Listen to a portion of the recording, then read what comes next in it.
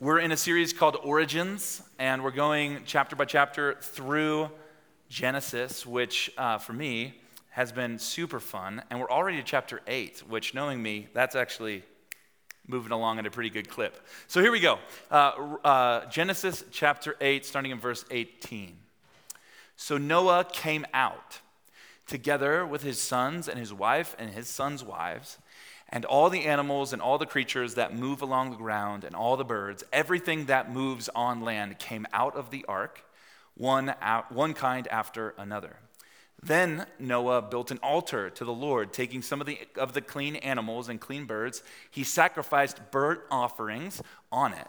And the Lord smelled the pleasing aroma and said in his heart, "Never again will I curse the ground because of humans, even though every inclination of the human heart is evil from childhood. And never again will I destroy all the living creatures as I have done.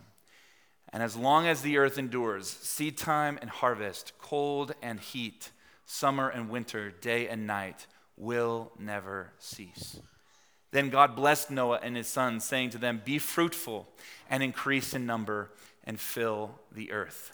This is the word of the Lord. Amen. Have a seat.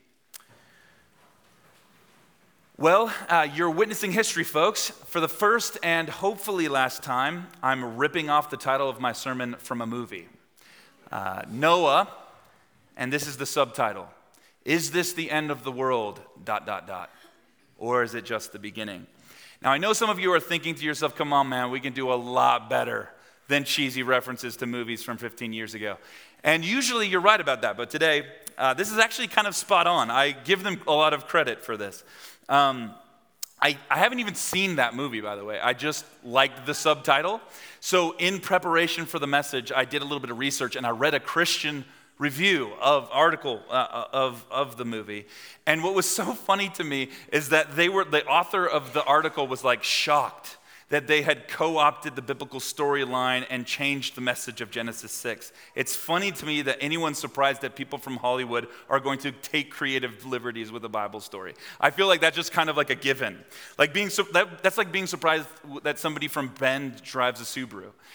It's just what we do. Like if you look at any parking lot in Bend right now, it's Subaru, Tacoma, Subaru, Sprinter van, Subaru. It's just like Sprinters and Subarus all over the place. So people who make movies are going to take the story about the flood and they're going to turn it into a story about climate change. That's just what they're going to do.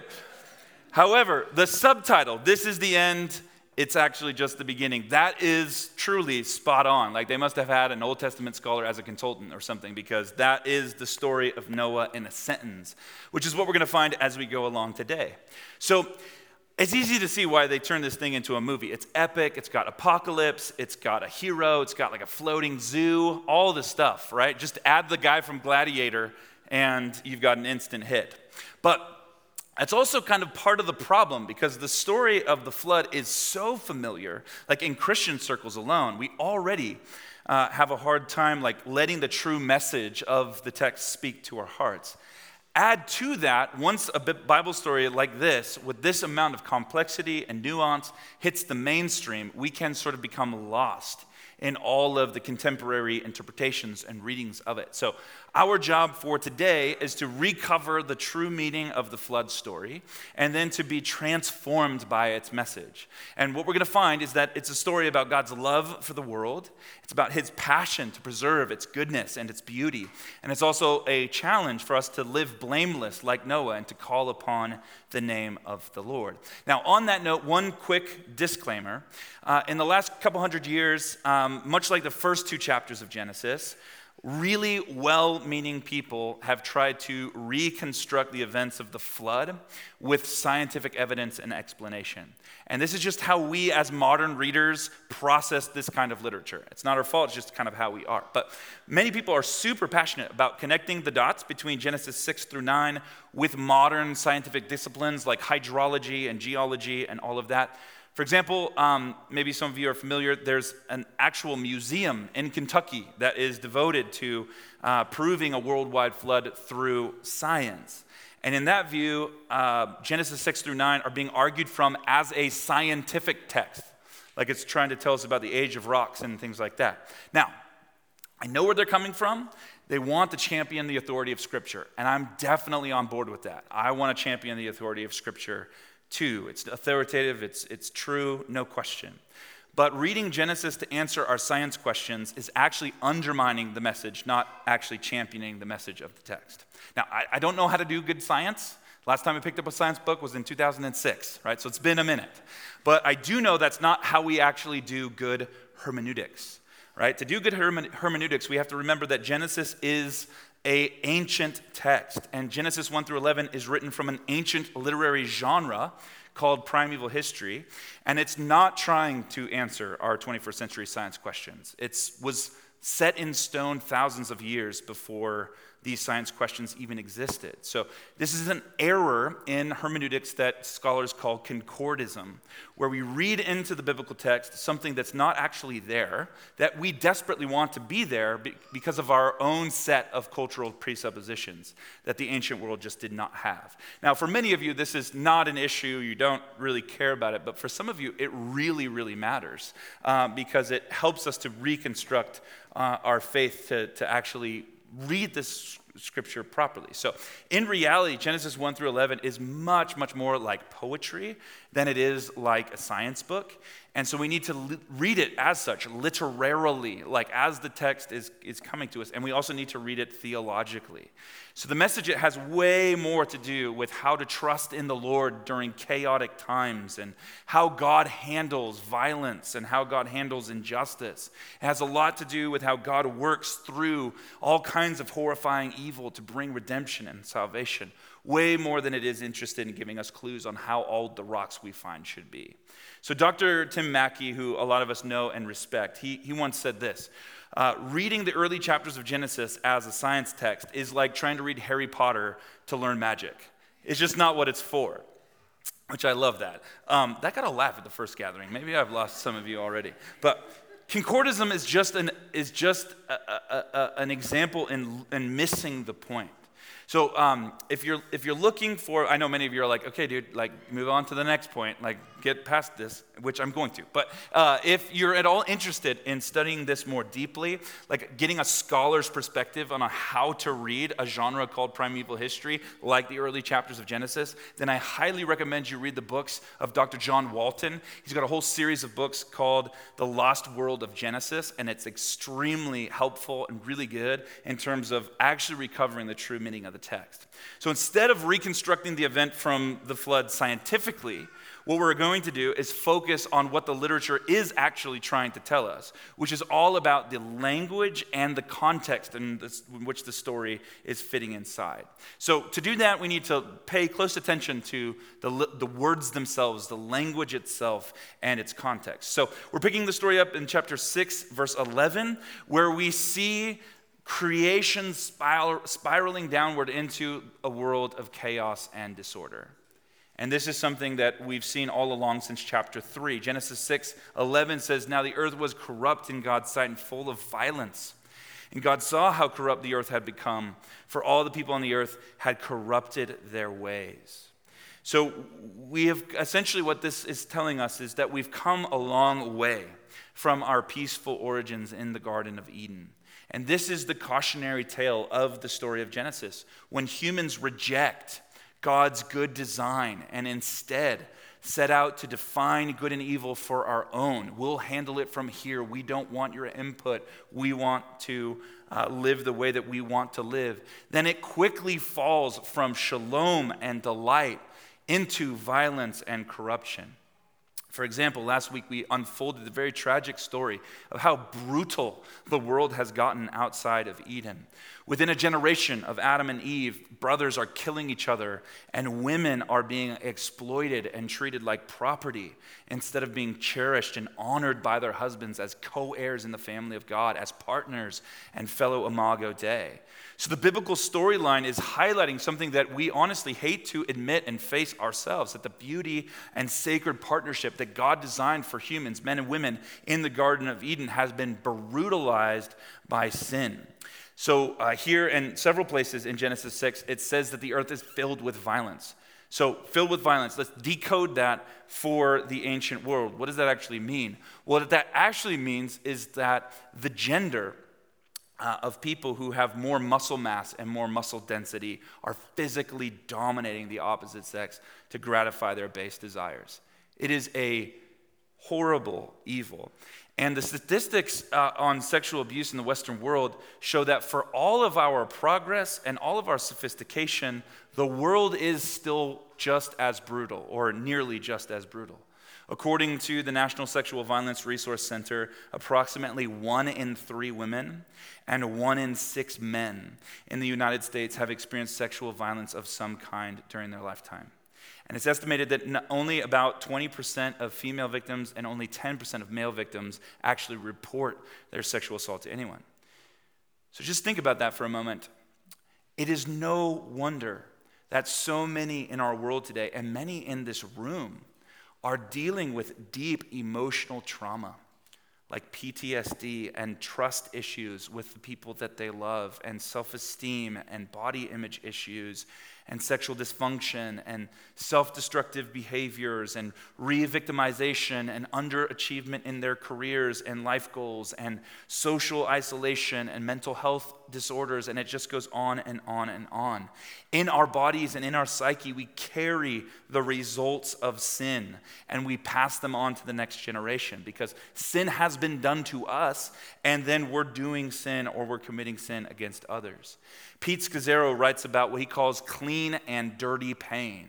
Clean pain is pain that we experience at no fault of our own. That's the victim of sexual abuse, let's say.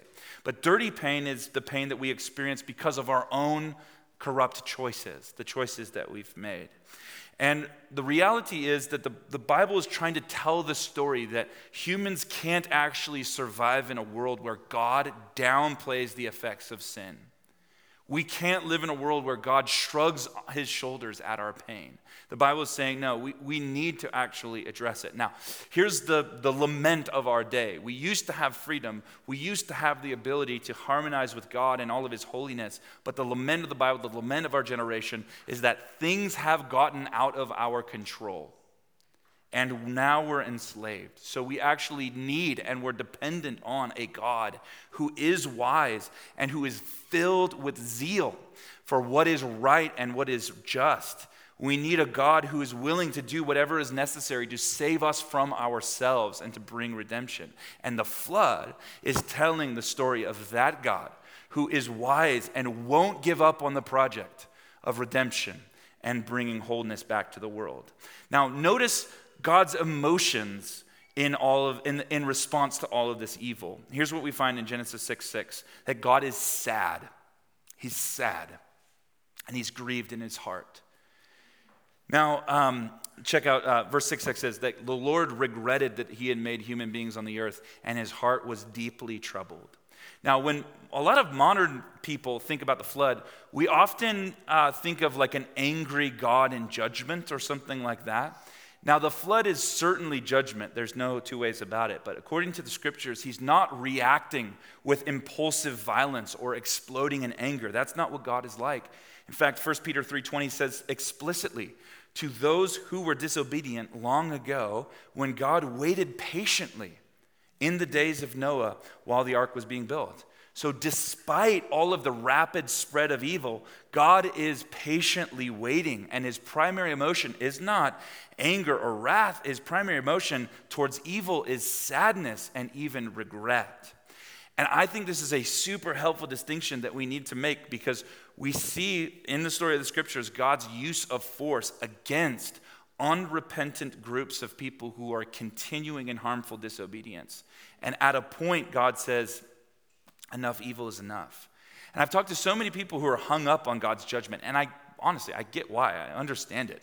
Why some people are trying to distance themselves from the scriptures that talk about God bringing judgment. And there's actually a whole vein of Christian scholarship right now that's trying to distance the God that we know as Jesus from some of these Old Testament texts where God is bringing judgment. But I don't think there's any need for that. In fact, I think it's a big mistake. The Bible is quite clear that, first of all, God is extremely patient, and he's extremely forgiving, And the people in the world of Genesis 6 had every opportunity to turn back to God and years to do so.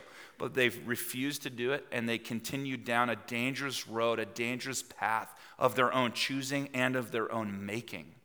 So now we learn all kinds of things about, well, what is God going to do in response to all that evil? Exodus 34 depicts God as thousands of times more loving than punishing. Thousands of times more loving than punishing. I love that picture of him.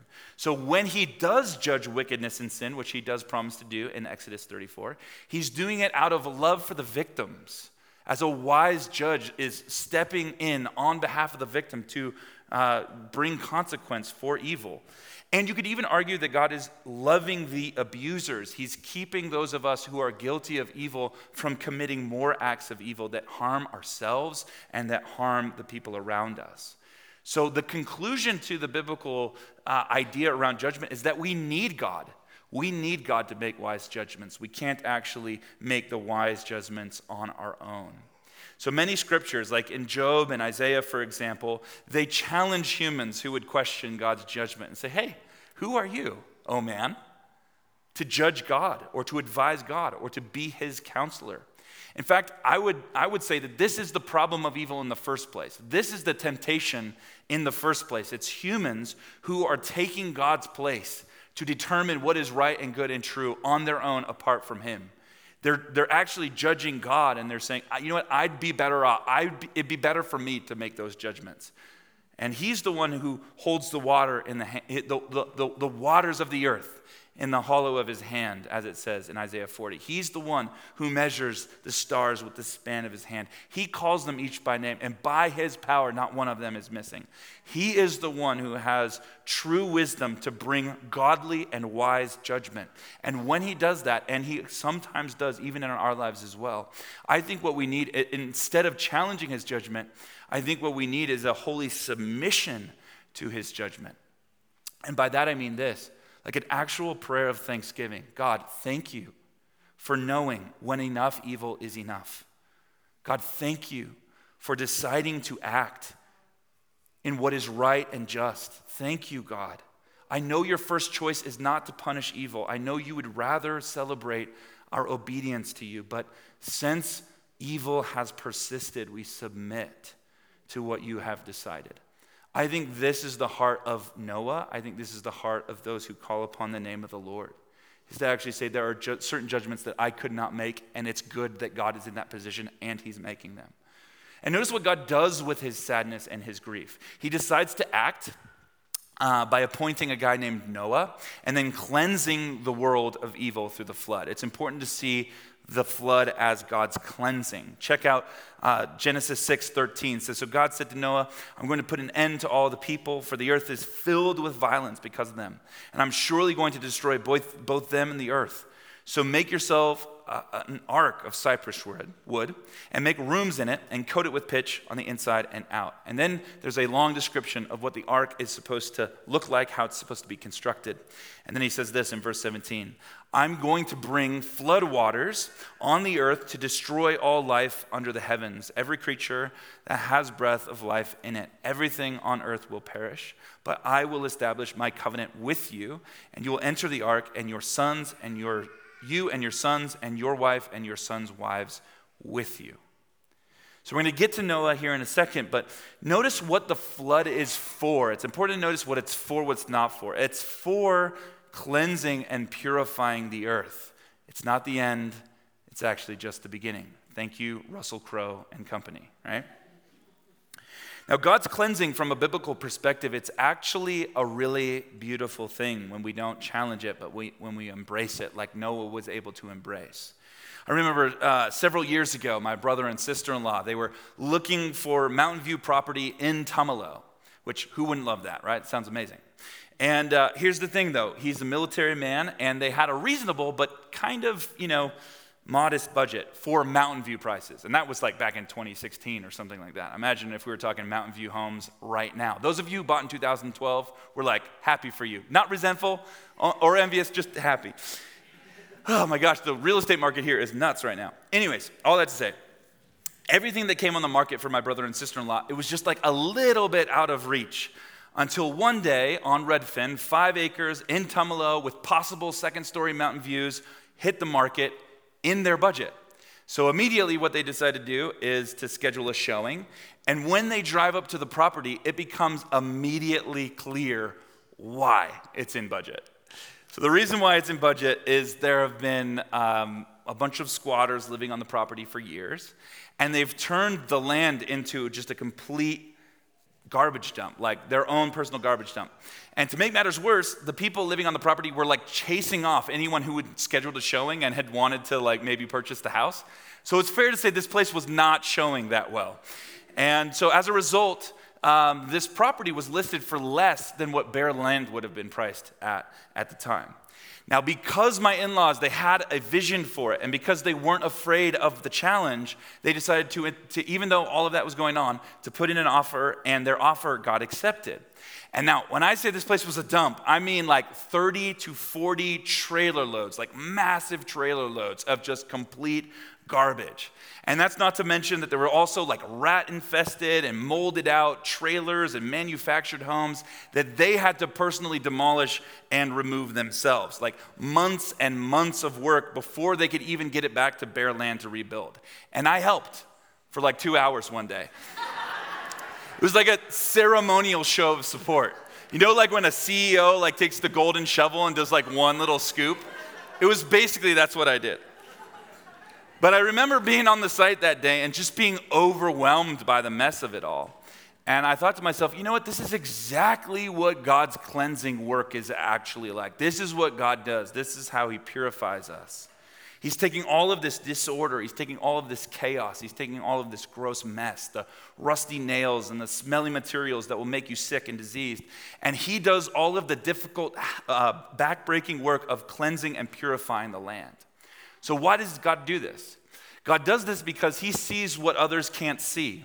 He sees what he originally created with good intention and good design. And underneath all of that mess and all of that garbage, there's still potential for that goodness to be cultivated and brought into the world.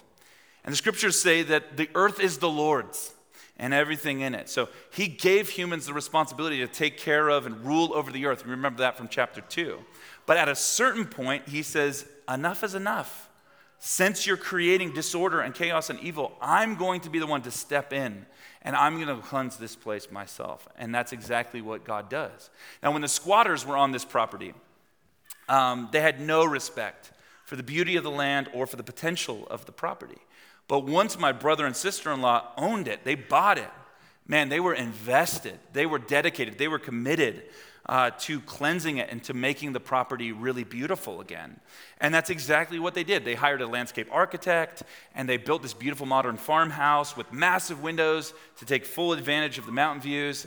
And now, where there used to be like a rat-infested trailer, now there's a garden and a chicken coop and a hot tub. Like, that's redemption right there. They fixed it. And now when I roll up to the property, I'm like, yes, like this is what the land is supposed to be. It's supposed to be for this. It's beautiful. So the point is that God has a vision for the future. He has a vision for the future of our world that he created, and originally he made it good and beautiful, and he knows that that potential is still there, and he's deeply invested. He's deeply committed to cleansing it, to purifying it for the sake of our future. And so in order to do that, he uses this guy named Noah. So Noah, his name in Hebrew means rest.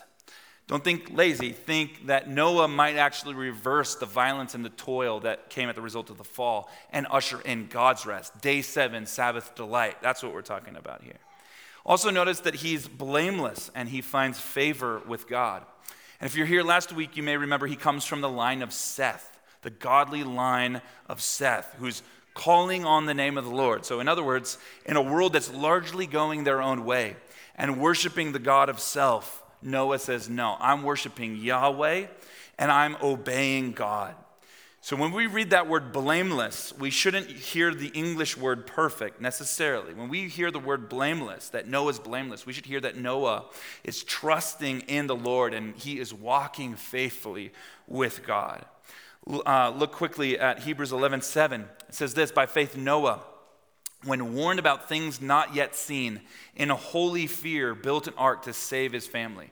What was that a result of? That was a result of his faith. By faith, he condemned the world, became heir of the righteousness that is keeping with faith. So the incredible wisdom and example of a guy like Noah is his trust in God and his trust in God's faithfulness.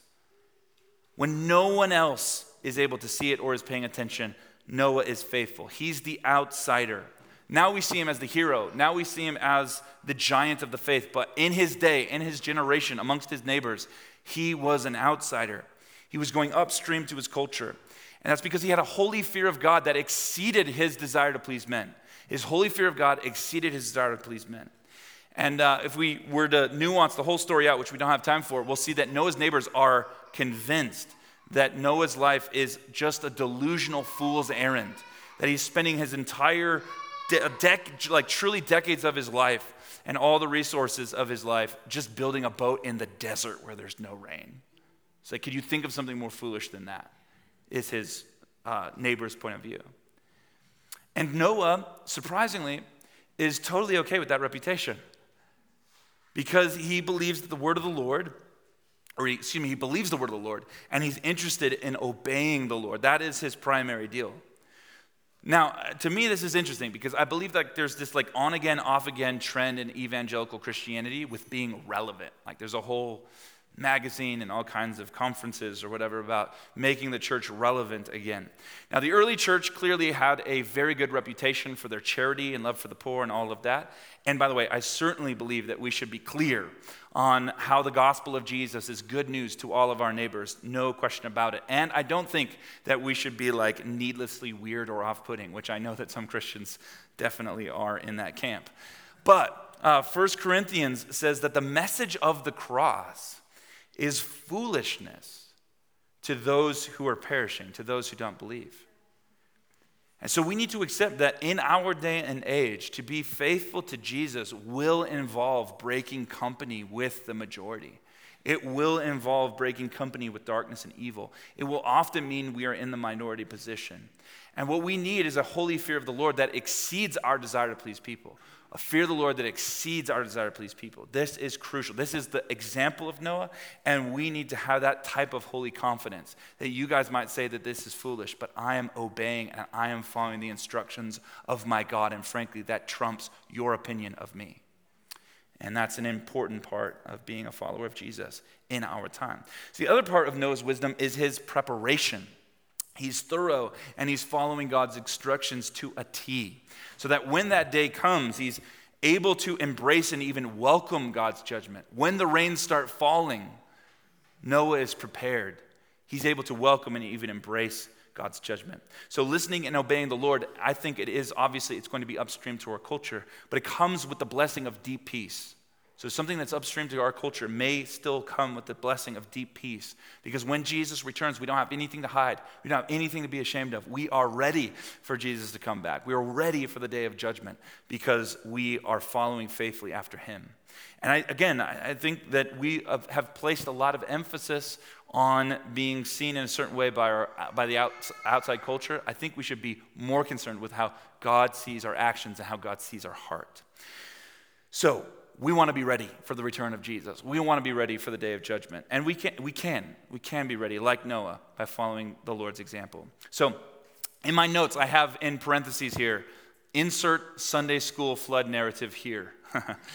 Because there's just so much more to the story that we haven't talked about. By the way, I grew up in the 1990s during the age of the flannel graph. You guys remember the flannel graph? Yeah, there's a few of us here in the room. If you're not old, like me, a flannel graph is something that they used to do in Sunday school with making these like flannel cartoon characters that represented the biblical stories, like the flood. And then as the Sunday school teacher was teaching the story, they would put the felt characters on the felt board. It was super riveting, super, super awesome. Actually, you know what, saying it out loud, I can vividly remember being in kindergarten and learning the story of the flood and seeing the animals coming out of the ark 2 by 2. So I'm not going to knock it. Now we have cartoons in HD, but flannel graph works too. It's all right. So after the ark is built, Noah, his 3 sons, their families, they board, and all the animals, they board the ark, and the rain begins to fall. And then in addition to the rains falling, there's also the aqueducts deep within the earth that are opening up, and the earth just floods. For 40 days, 40 nights, it rains nonstop.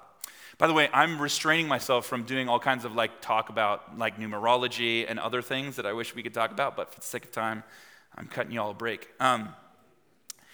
But if you want more of the details of the story, they can all be found in Genesis 6, 7, and 8. And I pointed out earlier that we need to emphasize the language and the context of the story. Now, there was another time in Genesis where the earth was covered in water. You guys remember when that was? It was in the very beginning. Genesis 1, verse 2. Now the earth was formless and empty, and darkness was over the surface of the deep, and the Spirit of God was hovering over the waters. So we're already beginning to see a biblical pattern. Biblical patterns are going to become really important in how we read Genesis, and honestly, how we read the entire Bible. In the beginning, there's these dark, chaotic waters that represent a non-ordered existence, what we're going to call a non-ordered creation. And then in chapters 1, verse 3 through the end of chapter 2, God is bringing order. He arranges all the materials of earth in order to bring order and structure and rhythm to the cosmos. And then he's, of course, preparing the earth for humans to thrive in the Garden of Eden. Then chapter 3 through 6, this is the part that we know all too well. Humans rebel and send the earth back into chaos and back into disorder. So in Genesis 6 through 8, God cleanses the earth through the flood, and he brings it back to a place of non-order. So that finally in Genesis 9, God reorders creation with Noah and his family. Now I understand that there's a lot here, but this is a very important biblical pattern that we're going to see with God's judgment and redemption. God deals with the disorder by purifying things back to a place of non-order so that he can reorder everything the way that he always wanted it to be from the very beginning in covenant love with his faithful people. So this is what the message of the story is actually trying to tell us. How does God actually deal with evil? How does God deal with chaos and destruction and corruption? How does God do it? Well, he judges it while maintaining his promise to recreate and bless. So I think he's doing a lot of the same kind of work today. For example, I think that COVID was like a version of the flood for our generation. Now, I'm not saying that I believe or I have discernment or wisdom or anything like that COVID was judgment from God. I'm not saying that. But I am saying that it was a profound cultural disruption that affected almost every area of our daily lives that I believe God used in order to cleanse and purify his people. So before COVID, back before we ever planted Riverbend, I remember feeling like this lack of focus and this lack of spiritual hunger from within the church of Bend. It's actually one of the reasons why we planted here. There was like a malaise of spiritual apathy and mediocrity. And again, we were driven by God to be a part of seeing that change here in Central Oregon. And through COVID, that whole feeling or that sense, it actually got a lot worse before it got better. Like I saw the church fighting and politicizing and getting things off of message and doing church on demand from a couch or something like that, which I think just highlights a fundamental dysfunction in the resolve of our hearts to follow after God in the church. But what emerged out of that, like through the waters of judgment, was a smaller but purified and more focused core of believers who want to be resilient in a secular age, who want to worship and praise Jesus alone. And I'm not just talking about us here at Riverbend, I'm talking about many other churches across Bend, like Journey and Westside and Eastmont and Antioch, all these really great places that are focused and vibrant and awake in the sense of wanting to see God's kingdom come here in Central Oregon as in heaven. And I believe that there's much more of that the Lord wants to do. And COVID was a way that God got our attention and how God purified and cleansed us. That's disorder to non-order to reorder. God did it through the flood. He does it through the corporate ways that I just mentioned, like in a generation or in a region. But I think we can also look for this same pattern of how God brings maturity in his discipline of us as individuals. So God disciplines us. Hebrews 13 says that he disciplines those that he loves. So as a good dad disciplines his kids, we should expect that as children of God. And so as we experience God's discipline, we feel the consequences of our sin. You feel God's correction, definitely. But what you're also doing, if you're paying attention, like Noah was, the goal of God's discipline is to actually wash away and purify the disordered love that's in our hearts, the misplaced priorities, the places of your life where the cult of self still has a hold on you. And in God's discipline, what he's doing is he is cleansing and purifying us from the hold that those things have on us. And if we don't resist God's judgment, but like Noah, we prepare for it and we welcome it, we can actually relent with a holy sense of submission to God reordering our lives, a holy submission to God ordering our lives. I'm not saying that this is easy or comfortable, but I am saying that God's discipline will produce virtue. It will produce proven character in your life. That's Peter and James and all kinds of different places in Scripture. The things that we go through as discipline will actually shape us to become more whole human beings, purify us and cleanse us from the inside out. And that's exactly what God's doing through the flood. He's also doing it on personal levels in our lives as well.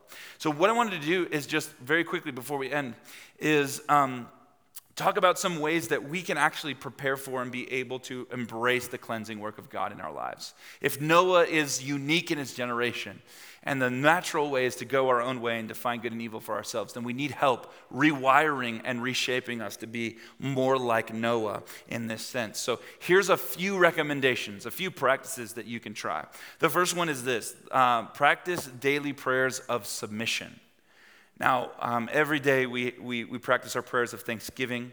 In the morning, hopefully, the first thing you do when you wake up, rather than going to a phone, is to give your attention to God and thank him. We also intercede for our friends and our family members and all of that. But I think as a part of our daily prayers, we also ought to be praying prayers of submission, which is just like Jesus in the Garden of Gethsemane. God, this is what I want you to do for me, yet not my will, yours be done. That's the prayer of submission. Second, I think we also need to practice confessing our sins to our community. This is where everybody really tightens up. And I completely understand why. We're a very individualistic society. On top of that, we project an image into the world. We project a reputation in the world that we want to be maintained or held up or whatever. But the reality is that each and every one of us still have areas of our discipleship that are not fully following Jesus yet. We still have room to grow. I certainly still have room to grow.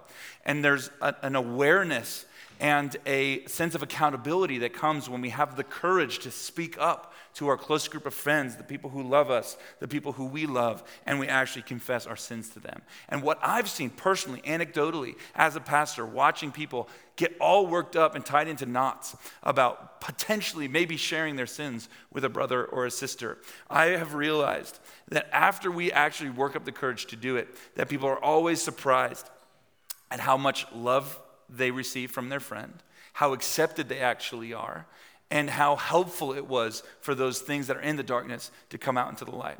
So I have a working theory that honestly our hiding from our sin and hiding our sin from others is actually one of the ways the enemy uses to conspire against our thriving in our discipleship to Jesus. And there's something that comes when we're able to profess and even confess our sins to our community. Next, the prayers of examine. Prayers of examine. This is a part of the Catholic tradition that I love. I think it's fantastic. It's from St. Ignatius. And essentially, the prayer of examine is a daily prayer at the end of every day where you reflect on the last 24 hours. Notice your emotions. Notice what God has done. Notice what is wrong with your life. And then being attentive to how God wants to affect change and how God wants to reform you. So it's just a daily awareness of those things and putting it into practice. This is like the prayer of the psalmist who says, "Search my heart, God, see if there's any wicked way in me and lead me in the way everlasting." The prayer of examine seeks to practice that scripture on the daily basis. And then fourthly, I think actively replace your own ideas with God ideas. Actively replace your own ideas with God's ideas.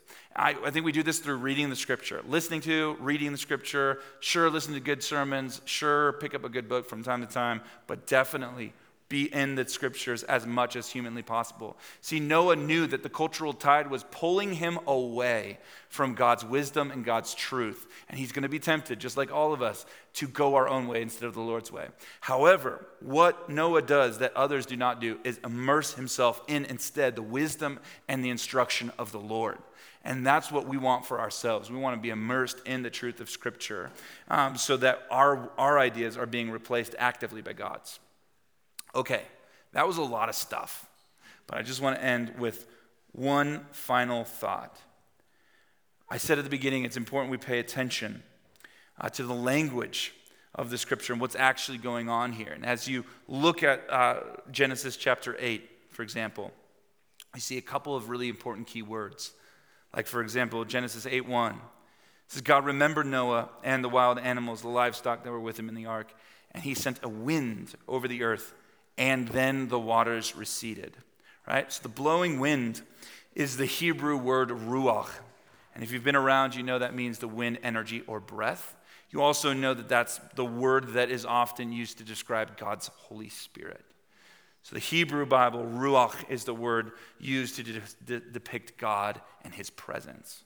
And then also, there's reference to the dove. The dove is also a symbol of the Holy Spirit. Check this out in verse 10 and 11. It says that that Noah sent out a dove.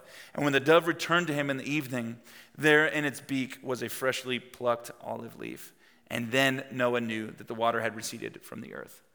So right within this sort of non-ordered and partially still disordered world, God's Spirit is still present. See, beginning, he's present and he's beginning the work of recreation, establishing order and potential to thrive and all of that. So in your season of disillusionment or sorrow or disappointment, God is still present in all of that. And the exercise, the practice, is about paying attention and learning to spot and see where God is at work in our lives that does not feel that way.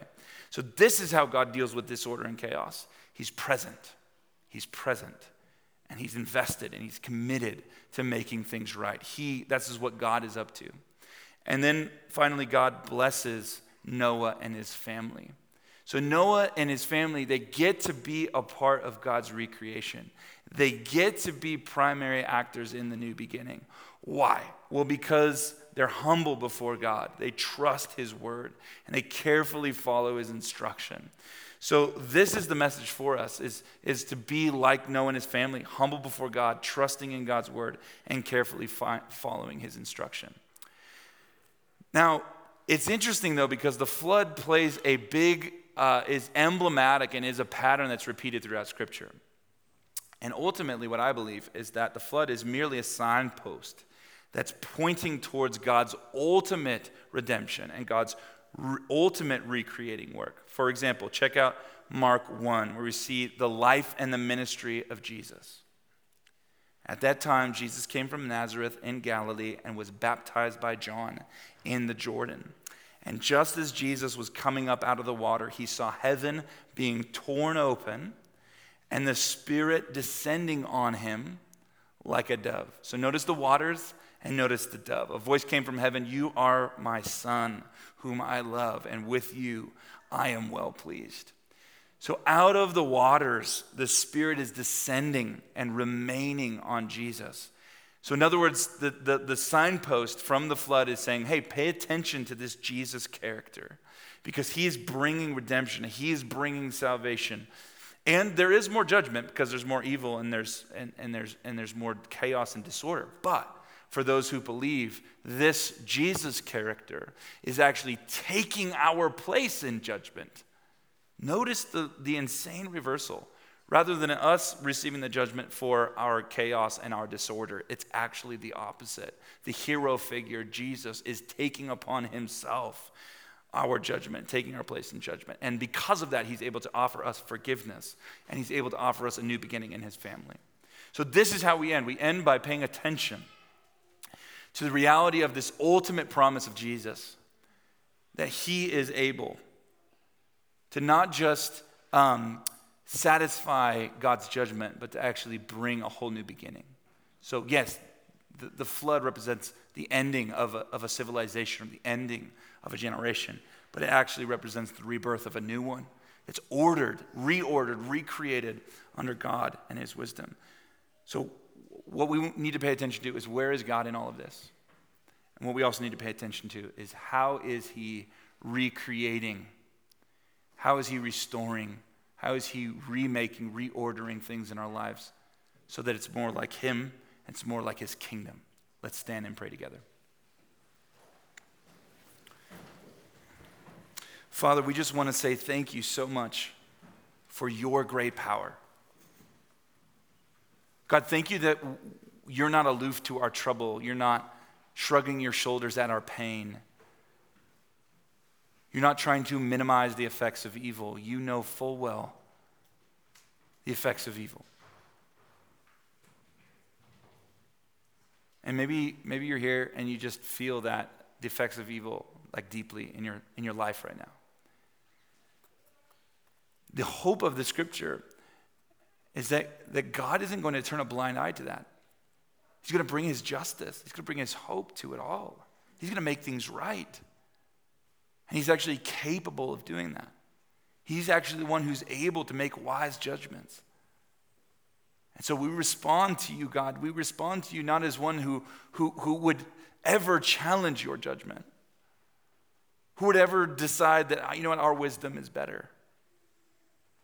But actually we have a holy submission to you, a recognition that we don't have all the pieces of the puzzle figured out. We actually need you to step in and make wise judgments for us, on our behalf, for the sake of victims, for the sake of those who are hurting. We need you to make wise judgments. So we turn to you for that, and we also turn to you, Jesus, the one who didn't just bring judgment, but took our place in judgment. So that we do not have to linger on. We do not have to continue down this treacherous path of disobedience and rebellion, but we actually have the way back to Eden opened up for us. We're able to experience your forgiveness. So if anyone here just needs to experience the forgiveness of God today, please don't hear the shame or judgment. Actually hear the opposite of that. Hear Jesus saying, hey, come here. The invitation is to receive forgiveness. The invitation is, hey, I already went through judgment for you on your behalf, so you get to be forgiven. And also the invitation is to join God in his recreative work. How is God recreating in your life? How is God bringing order where there used to be disorder and non-order? And how can you welcome that and embrace that as God's people?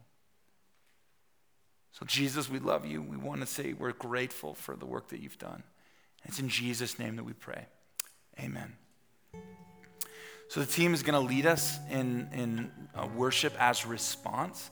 And also during the same time, we're going to take the bread and the cup together. So when you're ready, come forward, grab the bread and cup, and then we'll take it together here in a little bit. Let's give God praise and honor and glory.